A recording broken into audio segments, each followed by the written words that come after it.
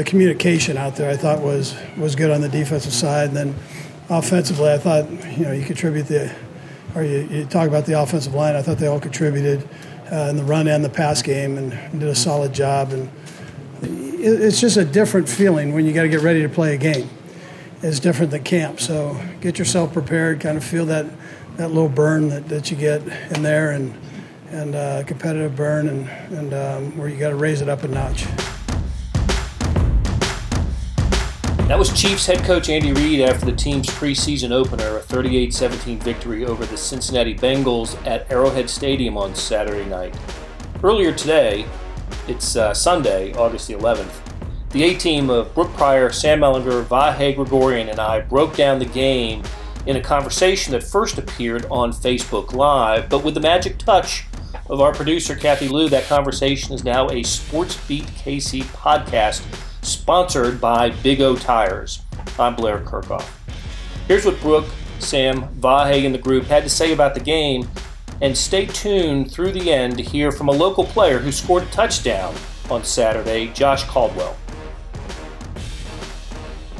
I almost said hello from St. Joe because that's what I've been saying every day for the last 2 weeks. But actually, hello from Arrowhead.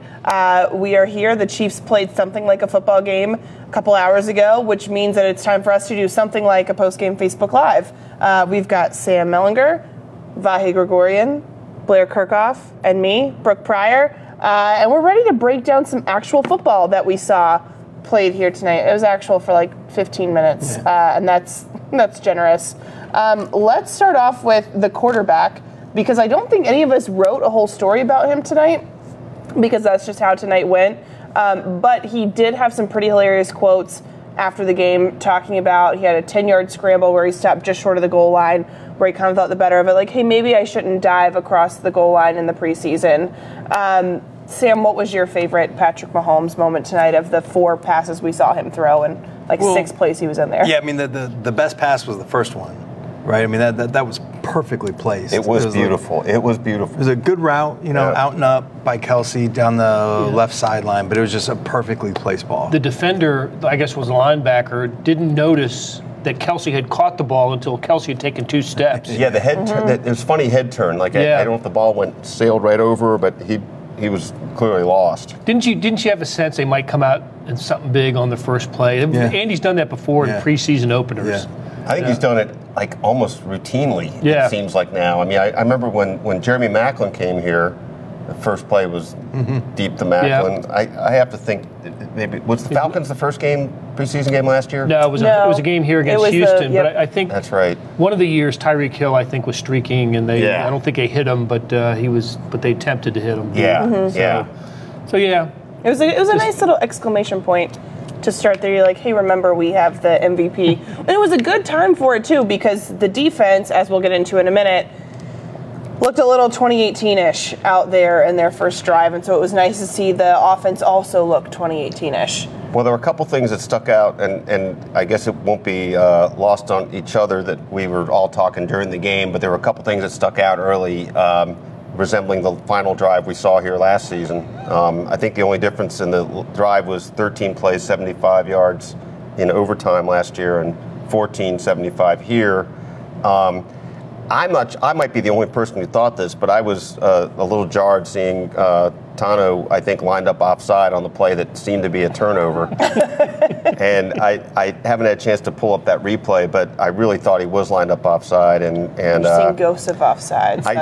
I got some response on Twitter saying, too soon, but I was nowhere near. I was trying to make a point that I think was constructive. I was nowhere near as brazen as whatever it was you wrote that you included the parentheses ducks. Yeah. What was it you said? Well, they won the coin toss. You went right at it. That was an improvement. You just exercised some demons really early tonight. Well, the last time we saw him in this stadium, was that night. Yep. Yeah. I think we were sitting at this very table right afterwards. So. A little colder. Yeah, it was a lot colder. Yeah. One last thing about Patrick, though, just you do try to figure out why is it that coaches do this, right? They play him a series and then you're out. And Andy he didn't say too much in his post-game news conference, but I liked the way he phrased it tonight. I mean, he sort of made a point of saying, look, you just want to get the competitive juices going a little. He didn't use that word, but it's different to prepare for a game and just kind of get a taste and be thinking that way. And it made sense the way he said it. I mean, otherwise, you always do kind of wonder, like, get out there, just stretch and throw a couple times. What's the point? But it made sense to me the way Andy phrased it. Although, it's interesting because I talked with Tyrann Mathieu afterward. Not only was Mahomes on a pretty close snap count, the defensive starters were on an even shorter leash. And Mathieu kind of sounded a little frustrated that I think he played 2 snaps. And then he was out. The interception came on the second.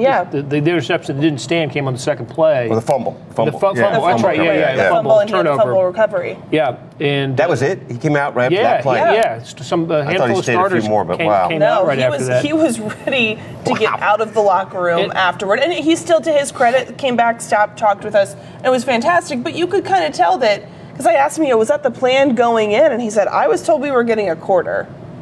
And all of a sudden it was 2 plays and you're done. Already dissension in the locker room. I know. It's ripping this team apart. I did think if that play had stood, it took an official's review to overturn it. The ball was awarded to the Chiefs. The Bengals got it back.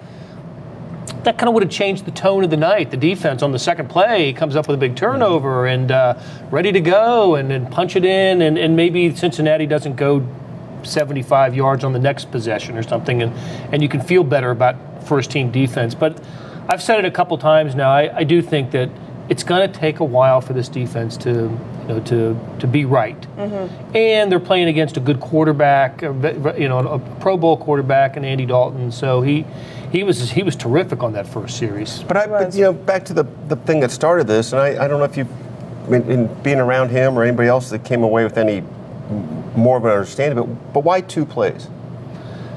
I don't know. In the big scheme of things, it doesn't matter, but it just seems odd. It was jarring, I think, for them and for us. That and for the fans who wanted to see more of, well, what can this defense really do? And I feel like we didn't really get a good measuring stick. Because, not only were Frank Clark and Alex Okafor out, but still, I think you wanted to see more of Tyrann Mathieu, and you wanted to see some of the packages with the first string still available. But why do you even warm up if you're going to play 2 snaps and then you sit? Yeah, and certainly the offense made the change after the first drive, after the first possession. And I had to give grades after the game, and what do you give a coach on a game like this? I gave him an A for getting Mahomes the hell out of the game.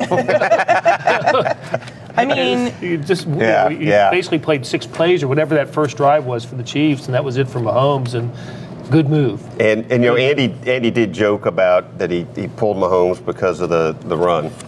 I mean, and he kind of deadpanned it, and it was seemingly pretty clear he was joking, but there may be a talking point again in the when we want you to run and not.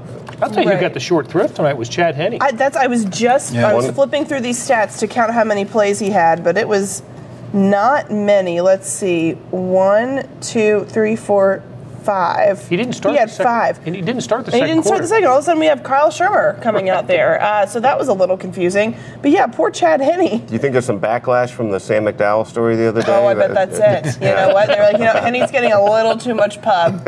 Let's bring him back down to earth. This guy seems like he has a huge ego. So let's put him in check by starting Kyle Shermer in the third quarter or in the second quarter. Well, anyway. Can I say, I'm all for that. Like, we don't need Chad Henne. You know what I mean? Like, if Chad Henne's going to play, we're this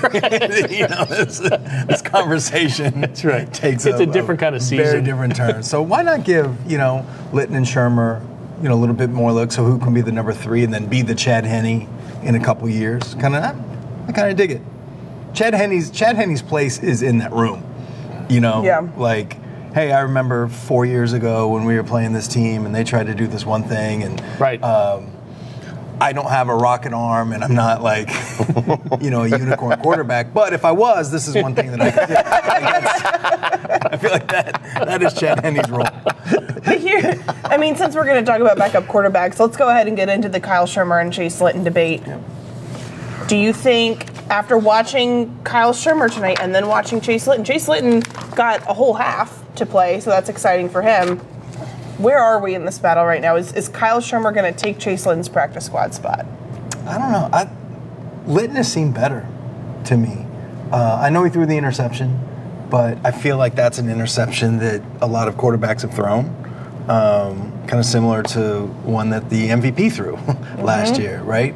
One that Brady threw in the end zone against the Chiefs in the AFC title game when Ragland jumped up and got that. Yeah. So, I don't know. He was just, I don't think there's a huge separation between the two, but to me, I think Litton looks a little bit better. What do you think? I think we need to factor in the family friendship. The last name? Yes. That's a factor. I think there's a connection there. Mm-hmm. There is. There's a personal connection between Andy Reid and Papa Shermer, right? And so let's put it out there. It's there, and Shermer was in with the thirds, the threes today, and Linton the fourths, and that wasn't the case last year. I mean, Chase Linton was the third-team quarterback last year. Although, does it say something that Kyle Shermer only got a quarter and Chase Linton got a half? Maybe. It could. I'd tell you what, I think the position played well tonight. The quarterback position played well. I didn't see what the passing numbers were, but they had the one interception. 291 yards total. Total yards or passing yards? Total passing yards. Okay. 3 TDs, 1 interception. And Mahomes, two of the TDs from Litton. Yeah, and Mahomes didn't have one of the touchdowns. So I thought the position played well. And whoever isn't the guy between Shermer and Litton, I think either one of those guys could be a 2 or 3 somewhere else. Yeah. 3 and 4 here, but 2 and 3 somewhere else. Yeah, I think so too. Let's stay on the offensive side of the ball. As we're looking at position battles, the second tight end position has been kind of one of the more important battles throughout camp, but mainly between Blake Bell, Deion Yelder. Maybe thought John Lovett could be in the mix, maybe as a third tight end, practice squad guy. He, by the way, has a separated right shoulder. That's what Andy Reid said in the press conference afterward, but they were, able to pop it back in? Yeah, he said they put it back in. So I don't know what that does to a separated shoulder. Is it no longer separated? I don't. I mean, technically no, but do you still want to play on it? Probably not. No, I mean, I gathered. I can't remember Andy's exact words after that, but clearly it was not fully resolved. I mean, it just. But he seemed to think it'll work out. Right. I don't know. So we'll remove John Lovett from the conversation, but mainly between Blake Bell, Deion Yelder. Blake Bell had an early catch. Deion Yelder then recovered a muffed punt later in the game, and it seems like... And caught a touchdown pass. It seems like this tight end position battle is going to come down to not only who can operate well in the offense as the second tight end, but who is more valuable on special teams. Blair, did you get a sense that one guy has separated himself from the other? I don't know if that can happen in one game, but Yelder played well. I mean, really noticeably well. You get in the end zone and then you recover a muff punt. You've shown up in the stat sheet and you're going to look good on film, and I think that bodes well for him. So, and Blake Bell had the nice catch. He had a drop also. I think it was not Shermer, Henne. I think he dropped a Henne pass in the first quarter. So I know John Lovett had a nice catch too, but then left the game. And was on the injury report. So, no, I think we're going to just need to see more from both of those players at that position. And but we've talked about this. Demetrius Harris was a valuable piece to the Chiefs that we all sort of laughed at last year, just because he dropped the ball a lot. But he was a great special teams player, and Yelder or Blake Bell will have to be a great special teams player. But I will say this. I think both of them are good enough that the Chiefs don't have to go outside to look for another tight end. You sounded like Eric Bieniemy there for a second. I thought that exactly, say this. But I will say this. and I did. Not only will I did.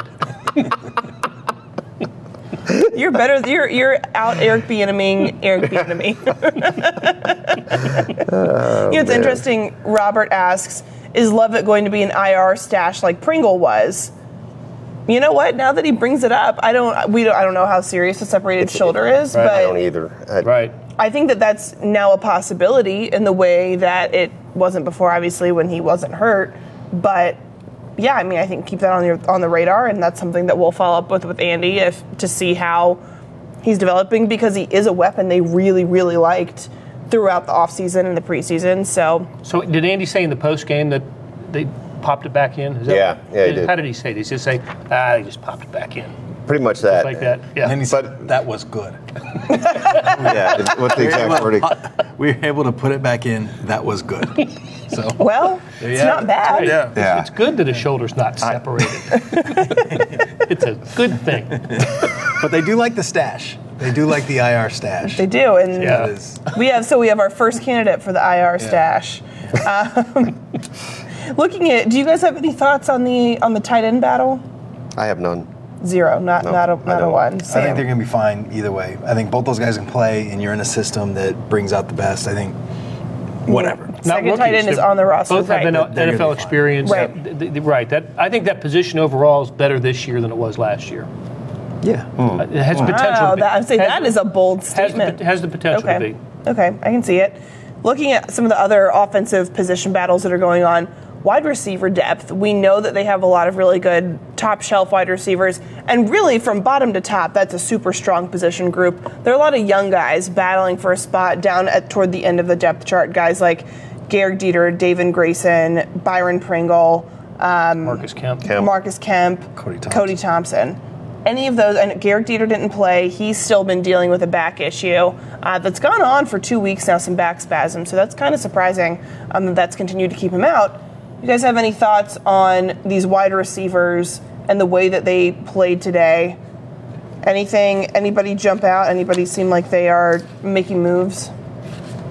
I didn't see anything that made me think anybody's staking any ground one way or another. Right. So I don't know. I think we'll need to see more. Did Pringle drop a ball?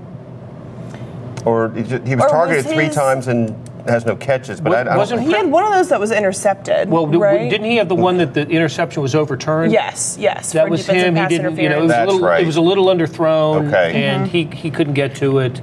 End of the second quarter, looked like the Bengals had an interception. It got overturned because it was in the final 2 minutes. It was Andy didn't need to challenge it. It was automatically a review, and. Isn't that going to be a lot of fun? Thank God for that. Isn't that going to be fun this year? How long was the game tonight? 3 hours and 20 minutes or something? 20-some, yeah. Yeah, but automatic reviews in the final 2 minutes of the first and second halves. It's a blast. Not down with that. Not down with that. All because the officials blew the call in the NFC Championship game last year. Now we're being punished. Yep. We're all being punished. Yeah. By the way, I thought this was interesting. I'm looking at the pass receiving leaders. Kaiser, Bell, and Yelder are the top 4 there. All 3 tight ends, which I think just speaks to the way that they use the tight end group in Andy Reid's system. And well, they're safe. They're safe. Exactly. They're usually open on something short and high percentage stuff and reliable, pass receivers. So not a surprise. And Cody Thompson had caught the ball both times he was targeted, had 19 receiving yards. Another guy on that list, McCole Hardman, he and Darwin Thompson, to me, stole the show on the offensive side of the ball when they got in there. Darwin Thompson ran through some tackles. We saw him move really well in space. McCole Hardman on the jet sweep, a play that we've seen at training camp quite a few times. I think that's the one where he ended up getting pancaked the first time that they ran it in 11-on-11 the other day. That did not happen this time. He scored his first-ish NFL touchdown, 17 yards. What were you guys most impressed with by these rookies and what they were doing tonight? Well, Thompson, I mean, the obvious stuff is the obvious stuff, and that's the important stuff. He can play. I mean, he's a guy that you think can get yards that other backs can't, like some extra yards. You're running through a linebacker at one point, and then he kind of drugged a defensive lineman for a couple yards.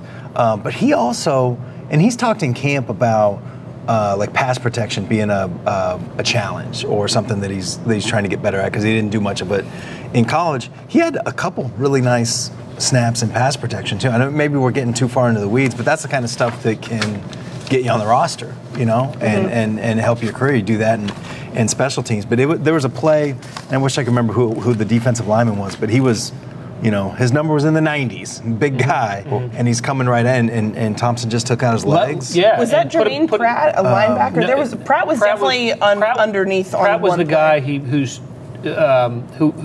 broke from the Okay, he ran through him. That's what But it I was. remember that. He put a lineman down with a low block. It's a really nice play. Yeah. You know? Yep. Noticeable. No, he was good. He said after the game that he was a little nervous. Yeah. He just wanted to go out and hit somebody. That's all. Just get going, hit somebody. He wanted to be on the kickoff team so he could run down the field on the first play, and he wasn't, but he really wanted to be. And just I thought I made him the star of the game. I thought he was the star of the game. Hardman was really good. But Hardman only had 2 catches, which is One for a touchdown. Yeah. Had a kickoff return though, like was it a 40? Was it a Something punt like return? I thought he had a long. he had a good return, which is something that's going to go a long way. And I mean, he's obviously making the roster, but It was a 44-yard kickoff. Yeah, return. kickoff Yeah. return. Yeah.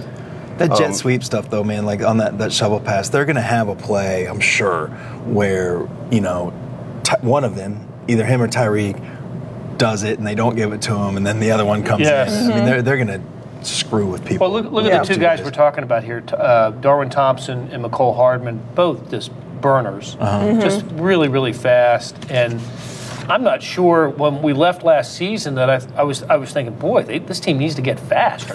But they did. I thought defense is what they needed, and they took care of that too. But this team is fast. They're so fast. They really It's are. interesting. So Darwin looks to me like he's maybe a little shorter than Tyreek. Yeah, Maybe a little shorter. Yeah. I agree with that. But also looks to me like maybe he's kind of the walking muscle that Tyreek is. I mean, 1,000%. I mean, just that same. I don't know if it's quite the same build. I think Tyreek's maybe a little more powerfully built, actually. Yeah, maybe. But- maybe I'm sure they're listed. Darwin's listed at 5'8", 5'8". and he said 195. That Yeah. seemed generous to me. Listings, and Tyreek is listed as 5'10", which is just not true. I have some thoughts on that. No. Yeah. It's not. And so I would say Tyreek's probably 5'8"-ish and Darwin's 5'6", 5'7"-ish. I'd say that. Yeah, that And makes in their sense. cleats. In their cleats. Yeah. 5'8" yeah, and yeah, 5'10". yeah, right. And that's what really matters. But the bigger point is the speed, and also there's been a bit of an Andy. They seem to like having short guys. Or willing to take short guys. Willing to take maybe is a better point. But is there a specific advantage you can think of that someone of that height has? I mean, is the low center of gravity, is that something that's I think with a a running back, it documentable can be. thing? Yeah, it's a disadvantage, I think, as a receiver. It has to be overall. as a Tyreek makes up receiver. for that with a ridiculous vertical and just a natural ability to kind of high point the ball. Because it is weird, because he's not 5'10", you're right. But it's weird that a 5'8", 5'9" guy is so good at jump balls. I mean, it's like a Randy Moss quality almost. Yeah. Did they know that about him when they drafted him? No. I don't think they did. Were, In fact, I don't think he had that when they drafted him, Yeah, or they were- the ability to convert it. Well, I mean, he played a lot of running back in college. Mm-hmm. And From West Alabama. Yeah, and the West Alabama coach to his credit was like, that one's on me. My bad. But I think for a running back, I think it can be, I think helpful, but if not helpful, certainly not the problem that it is at other positions. Because I just, always think about Barry Sanders. And, nobody else is going to be Barry Sanders. But I think there's something to that. The low center, you can be a little bit quicker, a little bit more wiggly, as some would say. By the way, Andy Reid was asked about Tyreek's vertical before the game, so I think on Thursday was the last time we talked to them. Yeah. And he said his vertical is ridiculous. He would have been a great center fielder. He can track the ball, and then he's fearless at going up and getting it. He's got a real healthy vertical. He really does. I think the thing that, and we're talking about Tyreek Hill, he didn't do anything in the game tonight. But No, I had to ask you if he had lined up, because we didn't take it. But the one thing that play-by-play. surprised us when we started to see his career unfold was how good his hands were, because nobody knew that he could catch. He was making catches that didn't seem like he should, or you didn't know he had possessed that skill. The good hands, and so maybe Hardman and Thompson have that as well. They both. They weren't in a position to make difficult catches tonight. Both touchdowns came on short jet sweep for Hardman and basically a handoff, and it was just a short. Thompson had a circle route out of the backfield, had to beat the linebacker, and sprint into the end zone. So just short passes, but it'll be fun to see these guys in the next few preseason games and see how they're used and see if they, will go deep to, especially to Hardman, use the speed that way. Mm-hmm. How much do you think, will Patrick play the whole quarter next week? Who knows? Can't trust Andy now. Yeah, I was going to say, I don't think anybody on that team is trusting Andy when he says this will be your playing time. By the way, so Andy's specific words the other day were he's going to play a quarter. Yes. Which was And counter Chad to everything gets he's the ever second. done. I'll tell you what, I think the Mahomes keep changed his perspective on the game tonight. When Mahomes kept the ball and went down at the 1, and we're all going, well, what is he doing? So I'm saying Andy's joking, but maybe he was so deadpan he really wasn't joking. I think that changes perspective. Again, I think that to me the bigger question was why didn't Henny play more? Right. Did he really wanted to see Shermer and Linton? I guess. I think that gives us, again, the clue that this is a really, even though it is the least important position battle on the team. Yeah, well, and Andy thinks in terms of this too, though. He thinks in terms of other people seeing both of them. Mm-hmm. That's right. Right? He does. I Talks mean, about it all the Good time. point. Yeah. Get him on tape. Yeah. So I think we've covered a lot of the offense. Let's look at the defensive side of the ball. This is probably the most important transition, transformation, whatever that we were looking forward to seeing. And like we alluded to earlier, kind of got cheated out of it when the starters came out after just 2 plays. But Sam, you wrote an entire column about the defense, so give us the Cliff Notes version. In full disclosure, I took 2 detours, a Patrick Mahomes detour in the column, of course, and then another one to rip the NFL for these reviews. But Okay. there's way too many. Well done. There's just way too many. I thought that, the first preseason, all that, the disclaimers, but those disclaimers are particularly, important with this because the biggest change on the defense is the coordinator and the scheme. And first preseason game, any preseason game, you're not going to do a lot of the scheming and all that stuff. And I think one thing that Steve Spagnuolo, that it's going to be different this year. Bob Sutton was way on one side of the spectrum, but hardly ever did stunts. Right. Wasn't a lot of blitzing with him. It was just beat the guy in front of you. And I think Spags is going to do a lot of that stuff, and he's going to be aggressive. So I think we'll see more of that. But I thought that there was enough to be encouraged about. If it's kind of an ink blot test, the defense tonight. I think if you wanted to go negative, 14 plays, 75 yards, couldn't stop them. It looked very Sutton-ish, all that stuff. But I thought that they did have a turnover that I was kind of surprised that got overturned, but whatever. But the players are better. They just are. It is and kind of by a long shot, And I think that if you think about how the safeties are going to help the corners and that defensive line depth is real, and that's important. And I thought Derek Nottie, first preseason, whatever, but Derek Nottie was great in the middle. He was moving men in front of him. He did what they want him to do. Yes. What they want him to do, and what they was drafted to do, but couldn't do in that defense last year. Mm-hmm. And I also thought it was important that, however important something can be here, but Breland Speaks and Tano Passanio are 2 guys that have been talked about a lot. That Breland Speaks, I think we all agreed that Breland Speaks will be the one that benefits the most from the scheme change. It fits who he is a little bit more than that 3-4. And Tano, who was borderline dead to the coaching staff, Lost. Last year, they've been talking him up. Those guys got sacks on back-to-back plays. Little stuff like that I think matters. I was encouraged as much as you can be from this. Yeah, Brooke and I were talking about during the game that you're right. Speaks is the one when Spagnuolo was hired and we learned they were going to go to the 4-3. He's the person we looked at and said he's the one who's going to really benefit from this. Yeah. But as training camp has unfolded, we've noticed Tano Passanio, coaches talking him up, and him getting work with first team defense, and he started tonight because Frank Clark wasn't there. And there's just a difference in him this year. Look, are they talking him up to trade him? I don't know. But he fits the profile, I think, of the defensive lineman that the Chiefs want in this defense, a guy with great size and some athletic ability.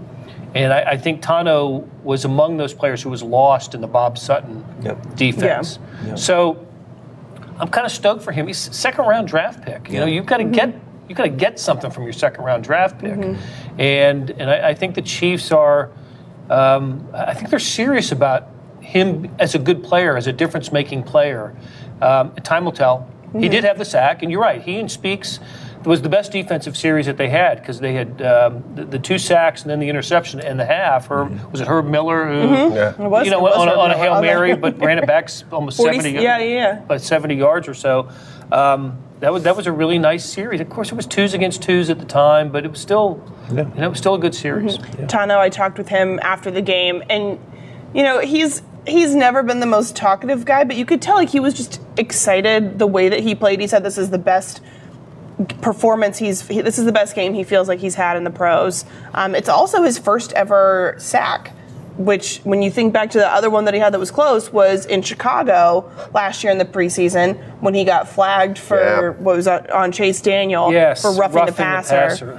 When that was an emphasis. And it seemed like that kind of derailed his whole season. He was building momentum, has this great play, and then the flag comes out, and then I remember Justin Houston getting really angry about it afterward. He went off for a while about it, but it seems like the combination of this new defense, he's being used a lot out there in a lot of different packages on special teams. Chris Jones started out his availability by really praising Tano for everything that he was doing, saying like, man, like if they wanted him to go out and play tight end on the offense, he could do that too. Which, hey, maybe they need him to do that. But he was so proud of Tano. He's like, I'm gonna have to sit down right now and just give him a little bit of credit. He didn't sit down, but he did like preach about him. I mean, legitimately preach for a good 45 seconds. So I think the guys in the locker room are just as happy for Tano that he's finally getting some time. Because you remember last year we talked about how maybe we need to do a story on if he feels like he's gonna get cut or if he feels like he's lost his place. He was inactive, I think, for some of the games there right at the end, and he looked kind of lost. There wasn't a place for him on last year's team, and that seems to be changing. Right. I mean, he started tonight. There's clearly a place for him on this year's team. And when you see him, I mean, it really does stand out how long he is. I mean, and Andy was emphasizing how many balls he's batted down in practice and stuff, but he's the tallest guy on the team at 6'7", and I think that's legit. And he's also Fisher, I guess, is 6'7" also, but I think Tano's longer.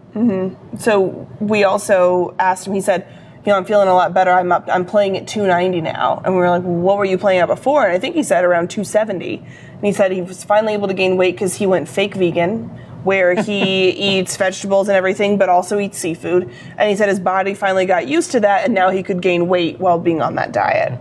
So I thought that was interesting, that he felt like he needed to bulk up and that was helping him out there playing so many different roles. Speaking of bulked up, at least according to this preseason roster, who do you think is the heaviest guy on the team? This surprises me. He was not the heaviest guy a couple of years ago. There's a hint. Offense or defense? Offense, I should say. Laurent Duvernay-Tardif. Oh, nice hint. That was good. I like Offense. that. 321. Huh. Bigger than Mitchell Schwartz? Bigger than Mitchell Schwartz. Mitchell coming in at 320. Beat him by a pound. Crushed him. He just crushed him. But I mean, remember, LDT was probably under 300 when he came here. I would guess more like 260, 270. Maybe I'm wrong about that. Well, I think you're measuring him Canadian weight. That's true. It's obviously different. One other position group let's look at on the defensive side of the ball, the cornerbacks. Is the situation as dire as it seems in training camp, and how important is the Mo Claiborne signing going to be, having evaluated what the corners did out there tonight? So on that first possession, when it's ones and ones, Bashad Breeland got beat pretty badly. It's hard. We never know the assignments, right? It looked for a second that he might have thought there was a safety. Somebody behind him. Yeah. I don't know if that was his fault, or the safety's fault or whatever, but it wasn't just he didn't get beat plainly by a move. That's worth pointing out. And then there was a 26, I think, yard pass down the right sideline on Charvarius Ward, I thought it was pretty good coverage. That ball was thrown. It was perfect. Tight. It was a sideline pass, right? Yeah. Right? Yeah. It was pretty I good didn't look coverage. at the height of the receiver, but there was enough of a height difference that Dalton put the ball in the only place it could be caught without Ward making a good play on it. Yeah, Ward was right there. Perfect. Sort of reminiscent of that Seattle game when Ward was giving up some passes with really good coverage. And it's just, Andy Dalton is not Russell Wilson. But anyway, I think that Mo Claiborne is important. I thought it was a really smart, kind of obvious signing, so obvious that the dumb newspaper guy was going to write that they should sign him. But I don't think he's like a great player. There's a reason that he was available at this time. He'll be suspended for the first 4 games. But he's a guy that has some experience at least. And if he can just be, here's how I look at it. If he can be what they thought Emerson could be, be what they thought who's the other, Scandrick could be, then that's an important piece here, right? Because they need depth, and I still think they're going to add one more. I do. That makes sense.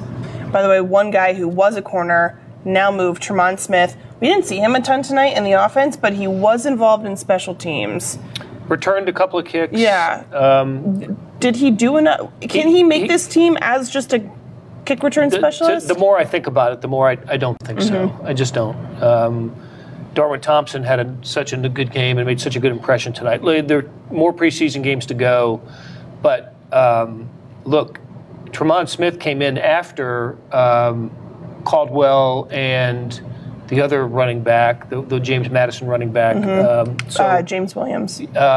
So he was last on the depth chart at running back, and you're going to do more than return kicks. However, he is a gunner on the coverage teams, and that's no small thing for the Chiefs. So, but again, the more I consider it, the more I don't think so. Or you're not convinced. Yeah, I'm not cutting him yet, and he's not being cut yet. So, but I don't know. But it's possible. It is. The fact that they moved him away from a position of need to a position of, plenty, suggests that he has to outperform people at running back, and it's going to be difficult for him to do that. Yeah, I agree. But he has speed, and we know Andy loves speed. They got a lot of it on this team. Yes, they do. And let's end on the one thing we haven't talked about, Vahe, is your column that this team has the most. What's the song? I thought I was going to get you to sing. You wanted the anticipation thing please. again. Well, I guess the point of what I was trying to write about was that between Mahomes and the closest finish they've had to a Super Bowl since the last time they went to a Super Bowl, I think you can say that anticipation is through the roof, if there were a roof here. And I don't know what we make of the 69,813 paid attendance. It wasn't that. I thought it was a good crowd. But it was a good crowd for a preseason crowd. If they sold nearly 70,000 tickets for this, then that reflects. It was warm. It was a hot night. It reflects interest. And you got into this, and we've gotten into it a little bit a few times. Sam, by writing about Patrick's autograph signing the other day, you and the things to look for about sort of the hysteria up in St. Joe, and we've seen things. You guys have seen it more recently than I have, but cars parked in places that they haven't needed lots before up there.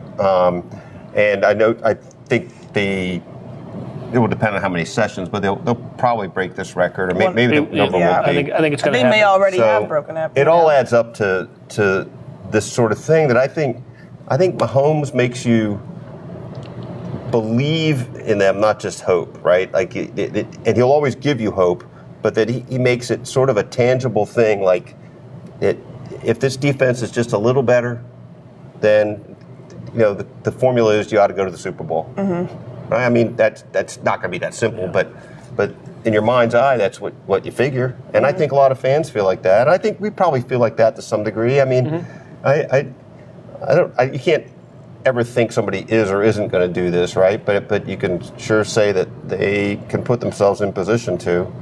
So that's a little bit what I was trying to get into.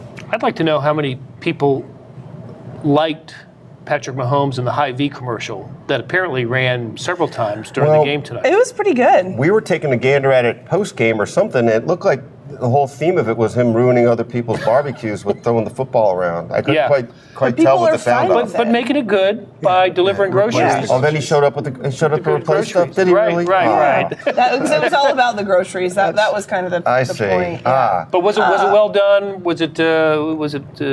Did it hit the mark? I wonder. I'd like to know what people who saw it 10 times tonight thought.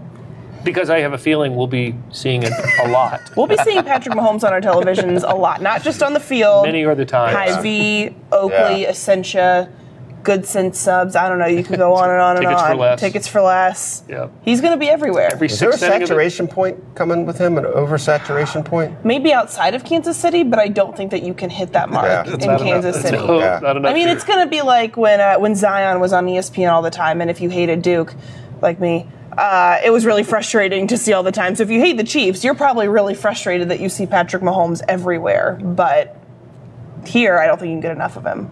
Yeah, probably true. All right. Well, on that note, we started with the quarterback. We're going to end with the quarterback. We'll be back sometime soon. I assume we'll have at least one Facebook Live from St. Joe. And then at the very least, we will be in Pittsburgh for the next preseason game a week from now. When the Chiefs take on the Steelers. So, until then, he's Blair Kirchhoff, he's Sam Mellinger, he's Vahe Gregorian. I'm Kansas City Star Chiefs beat writer Brooke Pryor, and that is it from us for Arrowhead. Thanks for tuning in. Check out the most complete Chiefs coverage on kansascity.com, facebook.com/RedZoneExtra, the Red Zone Extra app, and in the print editions of the Kansas City Star. Links to the stories can also be found in the show notes. Thanks to our sponsor, Big O Tires, and thanks, Kathy, for putting the show together. We'll be back Monday with another edition of Sports Beat KC. Now let's hear from Josh Caldwell, the Lee Summit product who scored the game's final touchdown on Saturday. Man, it's nothing like running out there in Arrowhead Stadium with all those Chiefs fans out there. We had quite a few people show up for the preseason, but it was just no other feeling like it. How many times have you been in the stadium just as a fan? 3 or 4 times. I wasn't able to go to a lot of Chiefs games growing up, but I was in here. The last time I was in here was 2 years ago in the playoff game versus Tennessee Titans. I said, man, it'd be cool to play on that field. Here I am now.